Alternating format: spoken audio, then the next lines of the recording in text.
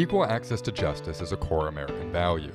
In each episode of Talk Justice, an LSC podcast, we'll explore ways to expand access to justice and illustrate why it is important to the legal community, business, government, and the general public. Talk Justice is sponsored by the Leaders Council of the Legal Services Corporation. Stepping back for a second, if I were to attempt to convince courts to make some changes, probably at the top of my list would be don't charge filing fees for defendants to respond to debt collection cases. Craziest thing I've seen while working in this space is that a lot of states, around 25% of them, charge filing fees, like California, Arizona, Minnesota. If you're sued for a debt in California, you might have to pay $450 just to respond to the lawsuit. I'd like to know how much money the state of California has made off of those filing fees. Hello and welcome to Talk Justice. I'm your host, Jason Taché. Every year, hundreds of thousands of people are sued for consumer debt in America's courts. In the 20 years spanning 1993 to 2013, debt suits more than doubled from an estimated 1 in 9 civil cases filed in the U.S. to 1 in 4. The cases are largely between debt-buying companies and individuals for less than $10,000. Making matters worse, over 90% of defendants are without legal representation, generating defaults and losses for consumers, regardless of the merits of the case. Now, coming out of the pandemic, advocates are preparing for a tsunami of debt collection cases. To understand how we got here and what can be done to help people facing down a debt suit, I'm joined by 3 guests. Erica Rickard is the Project Director for Civil Legal System Modernization at the Pew Charitable Trust. Ariel Levinson-Waldman is the founding president of Tzedek DC, a legal aid organization. And George Simons is the founder and CEO of SoloSuit, a technology company helping self-represented litigants in debt cases. Thank you all for being with us. Now, Erica, I wanted to start with you, and I was hoping you could give a national sketch of the scope of this problem. Sure. Thank you very much for having me, Jason. So I work on a project at the Pew Charitable Trusts that's focused on civil courts around the country. And what we started with was looking at what drives civil court dockets. And we found that debt collection lawsuits are the single most common type of civil court case today. And as you said earlier, that's a number that's grown over time over the past 3 decades. We're also seeing that number continue to stay very high throughout the pandemic. So our time frame of looking at the most common types of civil court cases span at times when our nation's economy was strong, when our nation's economy was weak, and one constant that we've seen throughout the past few decades has been this steady and even dramatic growth in debt collection lawsuits, both in sheer volume and as a percentage of the overall civil court docket. And what characterizes these kinds of cases is both their volume and that they're really, really similar in what actually transpires in those cases. So these are cases that are dominated by a small number of plaintiffs against a really wide swath of consumer population across the country, and where one side is represented and the other side often fails to participate in the court case at all. Ariel, so hearing what Erica is talking about at the national level, is this what you're seeing in Washington, D.C. as well? Thanks so much, Jason, and thanks to you and LSC for hosting this important conversation. It is what we're seeing in the District of Columbia. At Tzedek DC, our mission is to serve District of Columbia residents with lower incomes who are facing debt-related problems, to safeguard their legal rights and financial interests.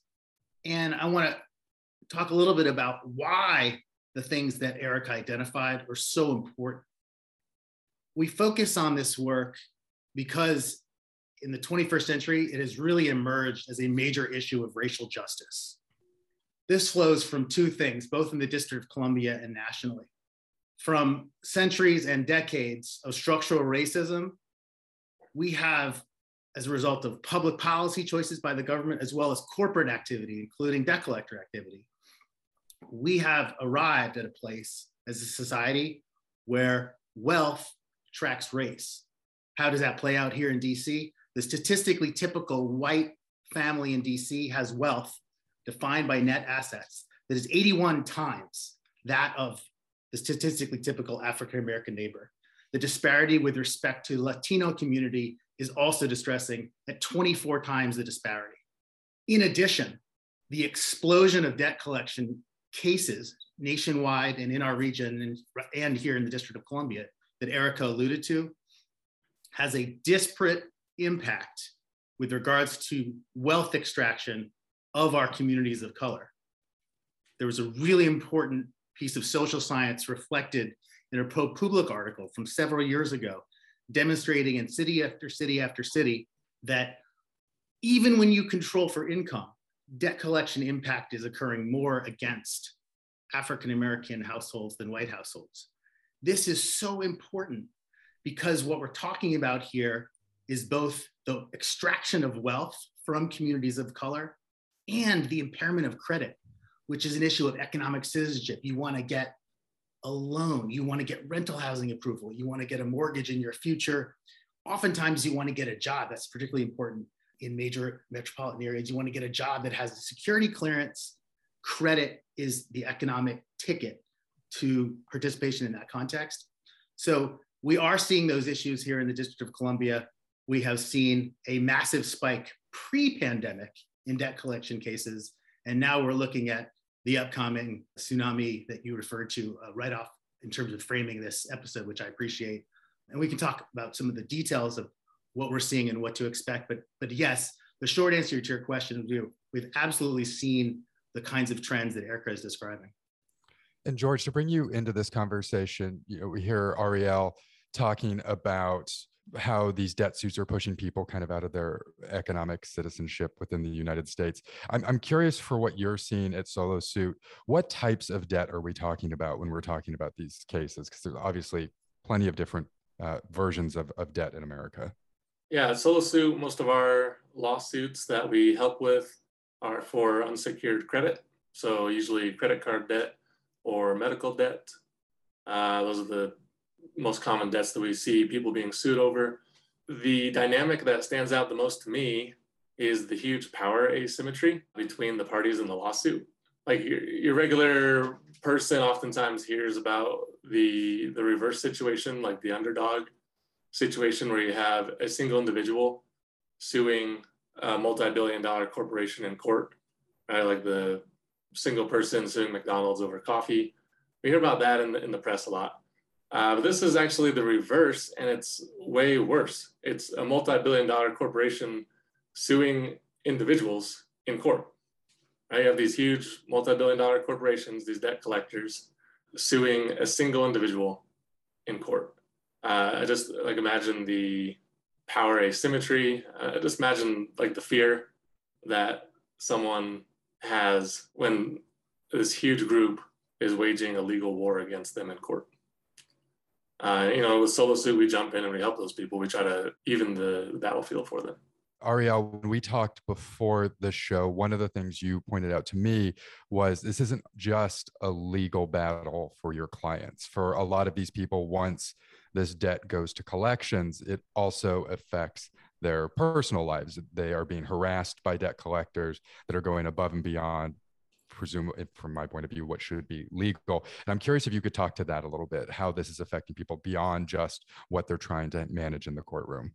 Yeah, it's a great question. And thank you for raising it. I want to start by just picking up on something George said that I thought was just so important, which is the business model. The business model that has sprung up is to essentially exploit the fact that there is no right to counsel in civil cases, and to assume and hope that most people will be steamrolled into not participating at all, into therefore creating a default judgment that allows, in that pattern that George was describing, that allows the debt collector to then get the judgment and now be able to garnish wages and register that judgment with credit reporting agencies and tank people's economic futures as a result. And all of that comes from the fact that there is this exploitation of the system, what we talk about as the weaponization of the courts by these large companies that George was alluding to, including publicly traded multinational billion-dollar corporations who depend on the fact that people will be either too busy, too overwhelmed, too scared if they are a member of an immigrant family. Particularly, this was an issue we saw in the Trump administration, but continues to be a problem, to respond, they will disengage from the legal system and therefore allow this exploitation that occurs in a lot of these debt collection suits. What does that look like, to your question, at the human level in terms of the impact? Well, there's the follow-up that happens of just the stress of of the fact of being sued. There's oftentimes the distress of the money disappearing. When wages are garnished, that's an incredible source of stress because literally up to a quarter of the paycheck disappears. And this is oftentimes in the context, a typical client family for us does not have $400 in emergency savings to deal with a health crisis, for example. You also alluded to some of the concerns about what's happening outside of the courtroom. And here we see the real stresses. And I think a lot of people not in poverty who may be also listening to this broadcast may relate to this. So many of us get calls from, whether it's a creditor or a fake creditor, emails, texts, calls. We've had clients just talk about the enormous stress that this causes. And under the Trump era CFPB, that's the Federal Consumer Financial Protection Bureau. Thank you. Thank you. Which is the lead federal regulator in this space. It has been lawful for debt collectors to contact people dozens of times every week and cause this stress. Here in the District of Columbia, our counsel is taking, in partnership with our Attorney General, has been taking steps to address this. We are in the midst of a very exciting reform. It's the first debt collection reform of our permanent law since the Nixon administration in the early 1970s, before there was even partial home rule here in DC. And so one of the things that this law will do, it's now passed on first reading. We are hopeful it's going to become permanent law in several months. And what the law will do is create a cap, 4 calls per account.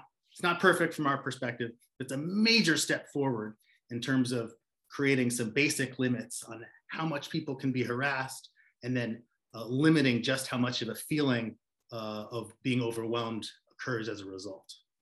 I think in general, hosting this show for me has been an exercise in asking the questions like, how in God's name is that legal?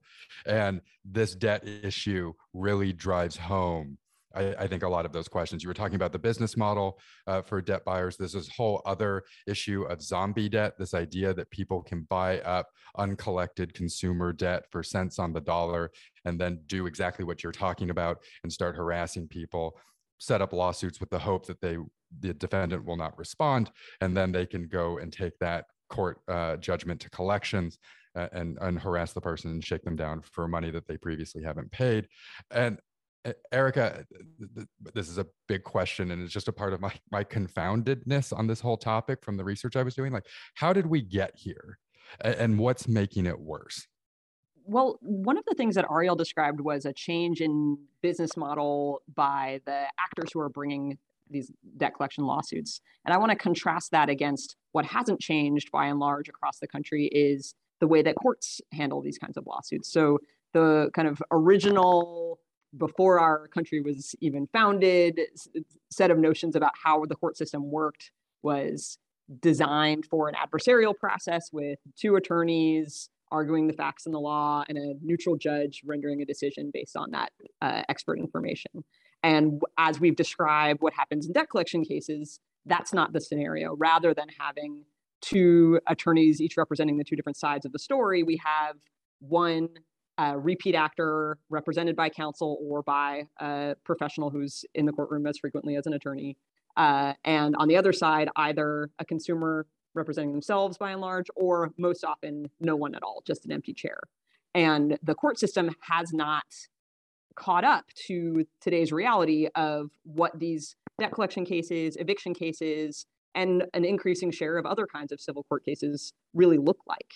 And so the kinds of steps that a court can take to ensure that all parties are aware of what's happening and that they know what is supposed to happen next, and that the court can review the validity of a claim, even if a defendant isn't present. Those kinds of steps are only now starting to be taken by a handful of states and jurisdictions around the country. One of the things that I keep coming back to in this work is that injustice is very profitable within the United States. And I think debt buyers exemplify that trend. And we can see this in other parts of both the civil and criminal system, is that there is money to be made in perpetuating injustice in the United States. And one of the things I am curious about, and George, specifically, I want to get your feelings on this as someone who runs a private company who is trying to bring justice to the United States. Is like, what does that pitch look like when you're talking to investors or potential supporters? You went through Y Combinator last year, which is a very well-known, very well-respected accelerator in the Bay Area that, among other companies, Airbnb, DoorDash, Instacart, all went through that program. Like, what does that look like to you when someone like Y Combinator can look at a company like Encore, the nation's largest debt buyer that has been insanely profitable, especially during the pandemic, and then a smaller company like yours that says, no, we need to be putting money and energy towards more just outcomes, not just more profitable outcomes? I'd say for SoloSuit, and talking with investors, I think it probably looks a lot like it does for any other company. I think most investors are interested in, the usual things investors are, which is making more money. I think there's a pretty small handful of like impact investors.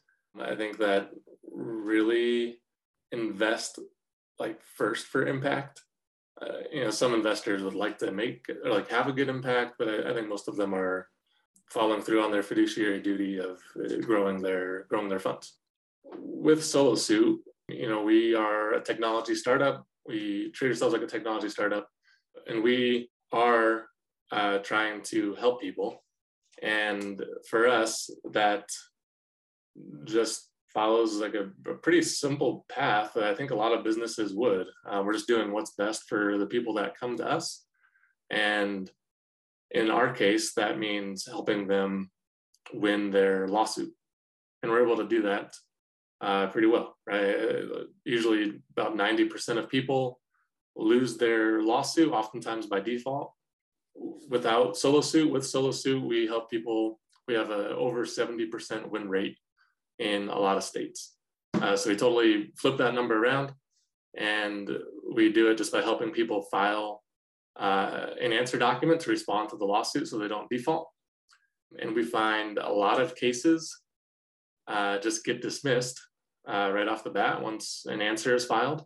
Maybe around like 50% of cases just get dismissed, and that matches with the Consumer Financial Protection Bureau's research. That shows that around 50% of the time people say they're being sued for a debt they don't owe. Our dismissal rate pretty much agrees with that, where if somebody actually files an answer, the debt collector can't prove they owe the debt, or they might just be suing the wrong person. The case just gets dismissed. And that's a really impressive outcome, and one reason why I wanted to have you on the show for this particular episode. But I want to hold on this idea of investors for just a second.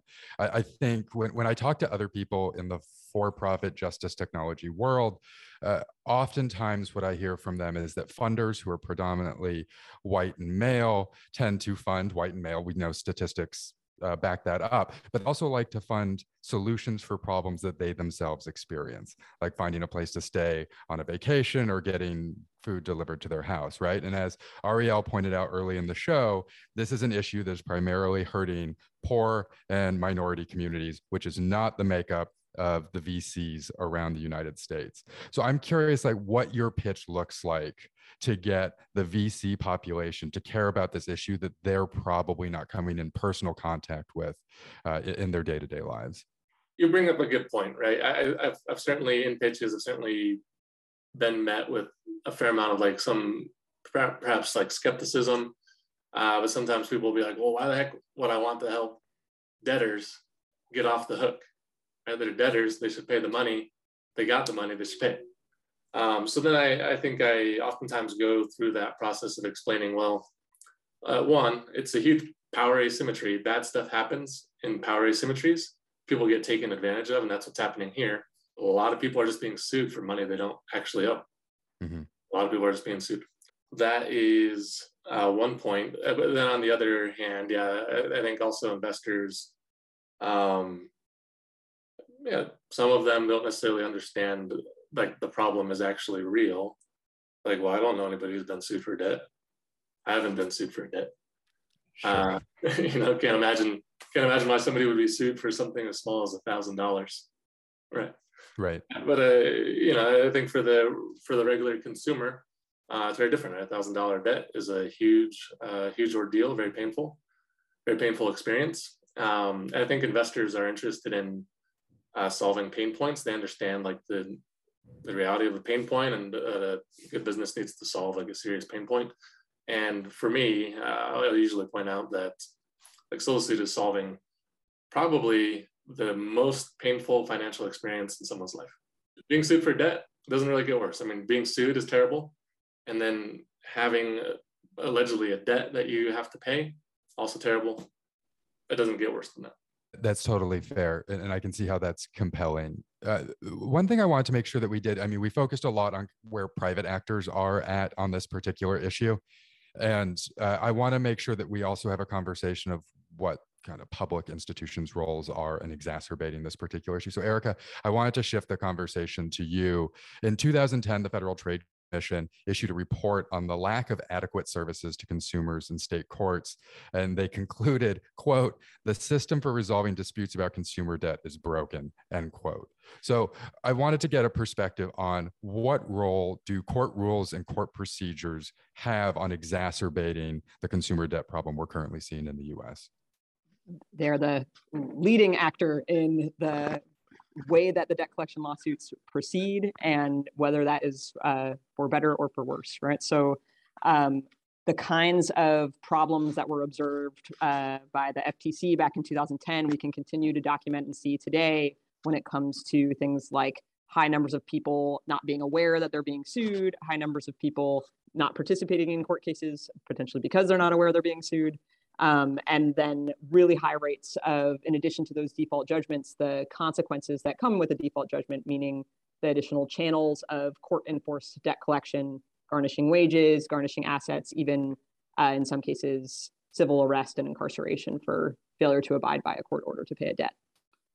These are all rules that the processes, cultural habits, and documented rules of how courts proceed and how courts operate with these cases. So one of the challenges that we've experienced in pinpointing potential solutions that courts can implement, or that even legislatures can implement for courts, is the failure to recognize the scale and severity of the problem. So debt collection lawsuits have largely flown under the radar for a lot of policymakers, even a lot of Supreme Court justices or other state court leaders, because while the numbers on the docket are high, the relative amount of time that judges and court staff spend on debt collection lawsuits is relatively low because of this high rate of default judgments. There's not a lot of people in the courthouse arguing their debt collection cases, which means that those cases go pretty quickly. Those cases are not necessarily something that is the pet project of an individual court leader, whether that's an administrator or a judge. So until we get to the point of being able to demonstrate the real level of scale and the severity of the harms that consumers experience in a community, it's harder to get policymakers and judges to focus on changes that need to be implemented. That's super interesting. And Ariel, one of the things that I was noticing or just thinking about in preparing for this show is that kind of this rise of debt suits that Erica's research has clearly shown over the last few decades kind of corresponds with the slow death of class action lawsuits in the United States as a tool for consumer protection. And what I read in the ProPublica piece that was previously mentioned and work by Erica, Human Rights Watch, all of these other watchdog groups, is that there are chronic industry-wide problems in the way that these companies are going forth collecting debts through their business model. And I'm curious if, from your point of view, do you see any relationship with kind of the death of the class action in the United States with kind of this rise of uncontrollable small number debt lawsuits? I think there's a whole variety of developments that have combined to create these justice gaps or crisis of access to justice, and class action piece is certainly a part of it. I would lift up a couple other factors too. This is both the results and therefore an opportunity of inaction and opportunity for action in a number of different sectors. And so one is that state court piece that Erica was referring to. And so here we're talking about rules made by state legislatures, procedural rules and evidentiary rules that are oftentimes made by the state courts. On top of that, we have major policy choices at the federal and state level about how we're going to allocate resources. And I will say, everybody listening to this podcast is likely to be a taxpayer, and the Legal Services Corporation is seed funding many groups throughout the country who are doing work in this space. And it's such important work. Our partner in the District of Columbia, the Neighborhood Legal Services Project, an LSC grantee, we partner with them and others on the DC debt collection hotline for all the reasons we're talking about. And so government, in terms of dollars and in terms of rules, can play a huge role. I also want to lift up the role of the private sector, and picking up on some points that George was making. The private sector does include venture capitalists. There's a role to be played there. And I appreciate the points that George was raising. It also includes, particularly in this, what we hope to be era of increased racial justice consciousness, it includes opportunities for impact investing through civil legal aid as an anti-poverty tool, as an anti-racism tool, to level the playing field, because for all the reasons George and Erica were talking about, the asymmetries are massive, and that creates problems. And I really do believe, and I think that so many people can understand, that this is an un-American situation. The guys who are supposed to be the underdogs have no help. The guys who have tons of resources are really well resourced. And everything that we tell ourselves about our legal system that Erica was describing in terms of two people on the opposite sides of the V going at it through a neutral process, that is, in the overwhelming number of cases, not happening. And it produces all of these bad results for both the individual families and for the basic fabric of society in terms of how we're allocating resources and whether we're setting people up to have social and economic mobility. And so I do think the class action piece comes in there. Why? Because class actions are a way to have broad scale protections, sometimes almost as broad as a piece of legislation. And by curbing the class action, the systems here, there's multiple systems, have allowed for more gaps, more loopholes that can be filled by potentially abusive actions. And until and unless our laws combined with our resources tighten those gaps, tighten the rules, provide the resources for people to get the help they need, we're going to continue to see these kinds of outcomes. There's so many different factors that are leading towards all this, but to hold on to the courts piece, George, one of the things I really like about the solo suit business model is that it throws a wrench in the gears of the debt collector's business model, right? Which is like, we want the smoothest, easiest, least resisting lawsuit to go forward, right? That's how they make money. And here you are for basically free, offering that wrench to throw into the gears as a response to the lawsuit itself. And your statistics speak for themselves. If they use your platform, they're more likely to have a positive outcome, which is not the situation at large. Courts themselves are seeing a role to play in trying to work on being better at this as well, as Erica had alluded to, and Ariel as well. And recently, I wanted to talk about a project that was happening in your home state of Utah with their court system. There was this article by The Markup, which came out last week. And for reference, we're recording on March 22nd. And what it found was that the Utah courts have adopted an online dispute resolution system, basically an online chat system for people to resolve their debt cases so they don't have to come into court. Part of a product of the pandemic and not being able to go to a physical court, but also this idea that we need to put more justice online. But unlike the solo suit solution, what The Markup found was that this approach just greased the wheels for the plaintiffs and made it even easier for them to win cases. I think the final conclusion was that this system was being used primarily by 5 payday lenders, and they were getting higher default rates on their cases through the online version of the debt suit than they were the in-person version of the debt suit. So I'm curious, like, how do you see it from the technologist point of view? How should we be thinking about technology solutions in the debt consumer case? And what went wrong here in Utah? Because it seems like the type of project that advocates have been praying for a decade. And now here we are seeing that the outcomes are not what advocates would have hoped for. Yeah, that was an exciting article for sure. Definitely an exciting read. I am in Utah, and I've certainly had some great encounters and know some members of the advocacy groups that are making things happen in Utah, at BYU Law and on the Utah Supreme Court. And I'm a big fan of Justice Simonis and what he is doing to increase access to justice. I was sad to see that the ODR program, apparently, according to this article, is having a negative impact on and is actually increasing the number of default judgments substantially in Utah. I'm not terribly surprised. I think, stepping back for a second, if I were to attempt to convince courts to make some changes, probably the top of my list would be don't charge filing fees for defendants to respond to debt collection cases. I think that's one of the least publicized and craziest thing I've seen while working in this space is that a lot of states, around 25% of them, charge filing fees, like California, Arizona, Minnesota. If you're sued for a debt in California, you might have to pay $450 just to respond to the lawsuit. I'd like to know how much money the state of California has made off of those filing fees. I think that'd be like a very interesting research point. I think that's number one. Number two is put the address of the court on the summons. It seems so easy. Very simple change. A lot of states, most states don't do it.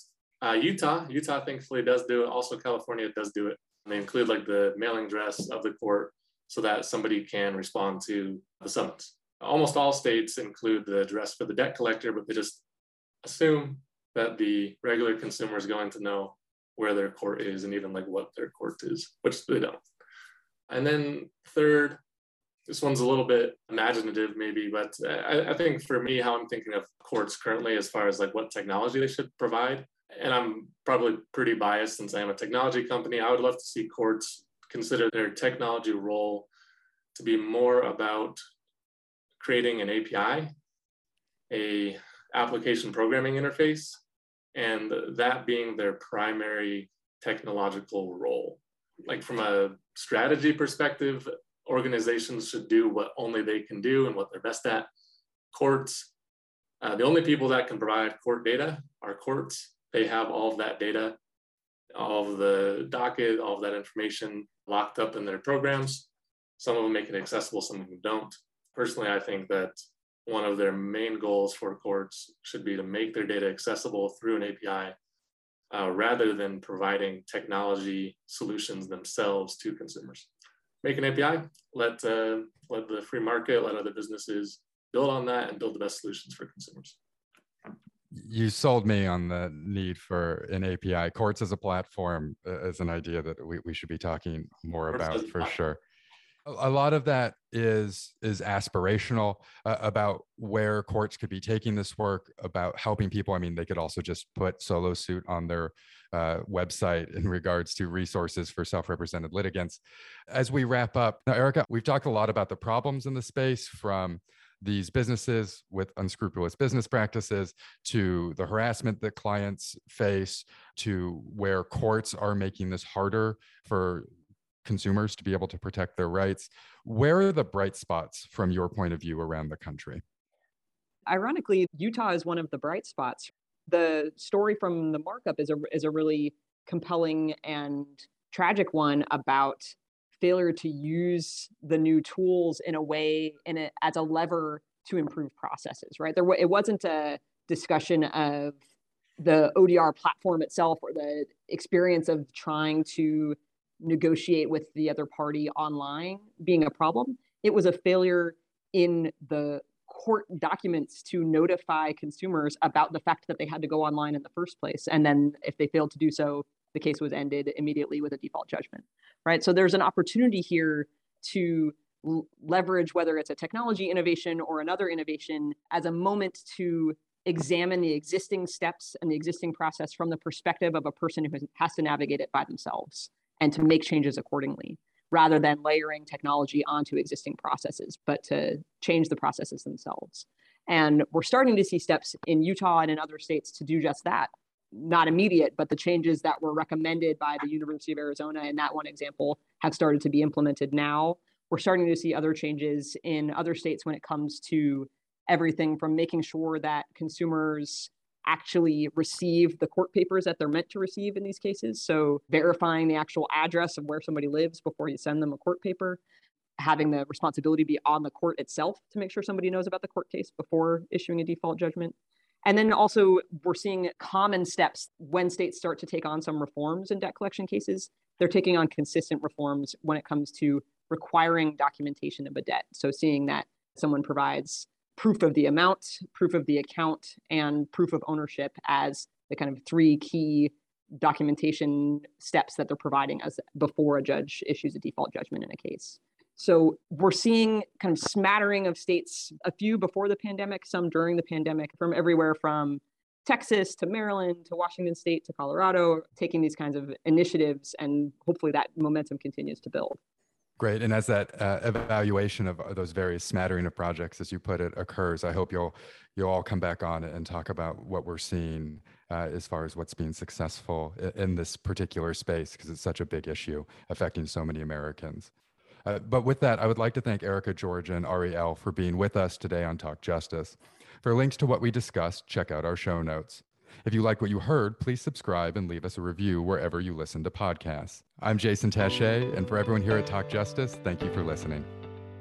Podcast guest speakers' views, thoughts, and opinions are solely their own and do not necessarily represent the Legal Services Corporation's views, thoughts, or opinions. The information and guidance discussed in this podcast are provided for informational purposes only and should not be construed as legal advice. You should not make decisions based on this podcast content without seeking legal or other professional advice.